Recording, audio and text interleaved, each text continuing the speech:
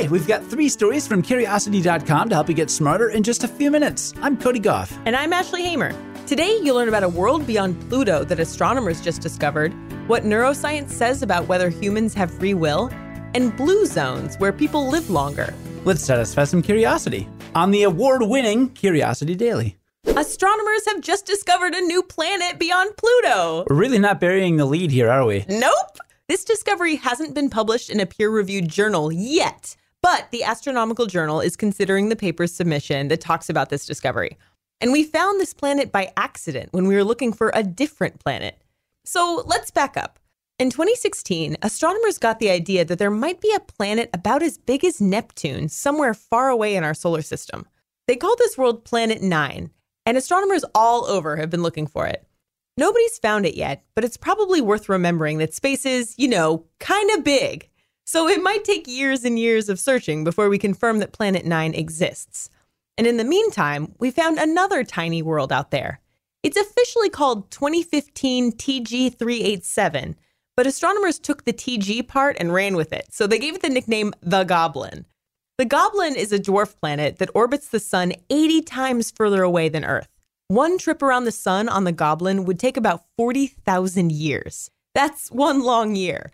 I mean, the last time the Goblin was where it is now in its path around the sun, we hadn't even invented civilization, let alone telescopes or spacecraft. But check this out.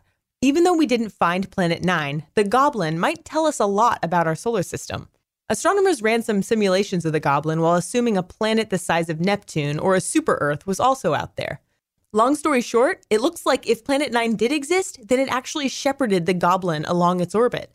In fact, Planet 9's gravitational influence might keep a bunch of distant worlds far away from it, which would avoid the chance of a nasty collision. And here's another cool thing. There are other dwarf planets in the zone where we found the Goblin. These little worlds all travel in their own zone far away from the main mass of our solar system, where you find the 8 planets closest to the sun that you know and love. Taken together, the orbits of these dwarf worlds could be a powerful argument that Planet 9 is a real thing. Now, again, the planet's discovery is still waiting for peer review, but it could have big implications. And it's a good reminder that space is pretty big, so don't ever feel like looking up at the sky is a waste of time. Unless you're staring at the sun. Don't do that. Let's lighten things up with a fun story about philosophy, metaphysics, and free will. Neuroscience may have an answer to the question, do we have free will? Really lightening it up. Yeah. Fun stuff.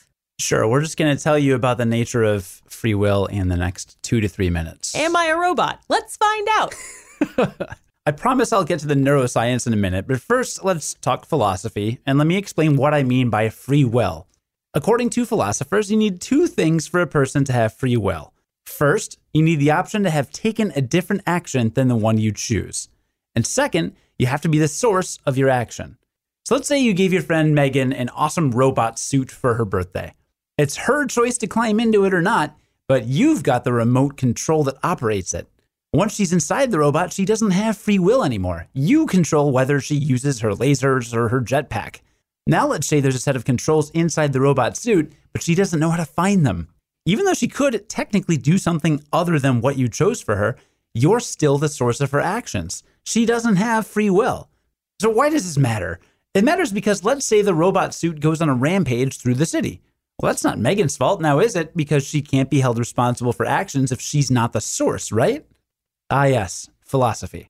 We've got more background on this whole situation along with some more examples and a little more info on determinism and incompatibilism in our full write-up on Curiosity.com and on the Curiosity app for Android and iOS. But we've gotten enough of a primer on philosophy to fast forward to where the science comes in. In a recent study, neuroscientists Adam Baer and Paul Bloom found strong evidence that we aren't actually making our own choices, at least not consciously. Participants in the study were presented with 5 white circles and asked to predict which of them would turn red, then report whether they guessed correctly. In the first version of the test, the circles turned red very quickly, and in the second version, they took a little more time. When participants had more time to reflect on their choice, they reported correct predictions 20% of the time. That is precisely random, given there were 5 circles. But when the circles turned red more quickly, the participants reported correct guesses 30% of the time. That suggests that the choice happens backward. They saw the circle turn red before they were done deciding, but it happened too quickly for them to consciously realize it. Therefore, they thought they had made their choice freely, even though they had already seen the red circle. Put more simply, the study's author said our minds may be rewriting history. It suggests that the choices we make are not the choices we think we make. But that doesn't take into account the fact that, first of all, given time, we're more likely to accurately describe the choices that we do make. And second of all, there's not necessarily a reason to think that our unconscious influence somehow means the chooser didn't have free will when they decided. Of course, you're free to think otherwise. Want to live longer? Then think about moving to a blue zone. We may not have the fountain of youth, but this is the next best thing. How long do you think you're going to live, Cody? Tell me right now. Depends on how many cybernetic implants I get. Oh, right. Well, yeah, we're just going to be living for hundreds of years by the time we're old people, right? Anytime I think of longevity, I think of our conversation with Michio Kaku about like teleporting our consciousness using lasers to other planets. Yeah. That was a bonkers conversation. That really was. But like if you teleport your consciousness, then are you really like experiencing everything there is to experience? It's just a consciousness. Like there's so much more to being human. We already did our philosophy segment, Ashley. Well, anyway, let's talk blue zones. A blue zone is a place where people live to be really old at extraordinarily high rates, have a really high average life expectancy, or a very low mortality rate for middle-aged people. You'll find them all over the world, but here are some top blue zones. Sardinia is a large Italian island just north of Tunisia, with the most men over 100 years old in the world. The Japanese island of Okinawa is another blue zone, and Okinawan women have the longest average life expectancy of anyone on the planet. Back in the Mediterranean, elderly Greek residents of Ikaria live 8 years longer than average and have a much lower dementia rate on average. And across the ocean in the Americas, you've got plenty of centenarians in the Nicoya Peninsula in Costa Rica. And Loma Linda, California is home to an Adventist community that lives longer than anyone else in the United States. So what do they have in common? People in blue zones stay naturally active by keeping up the physical work they've done their whole lives. Even when they reach old age, they're encouraged to support their communities. Cultural practices in blue zones are designed to lessen stress and blow off steam. And almost all of the places on the blue zone list have a long tradition of favoring vegetarian food, even if they're not strictly vegetarian.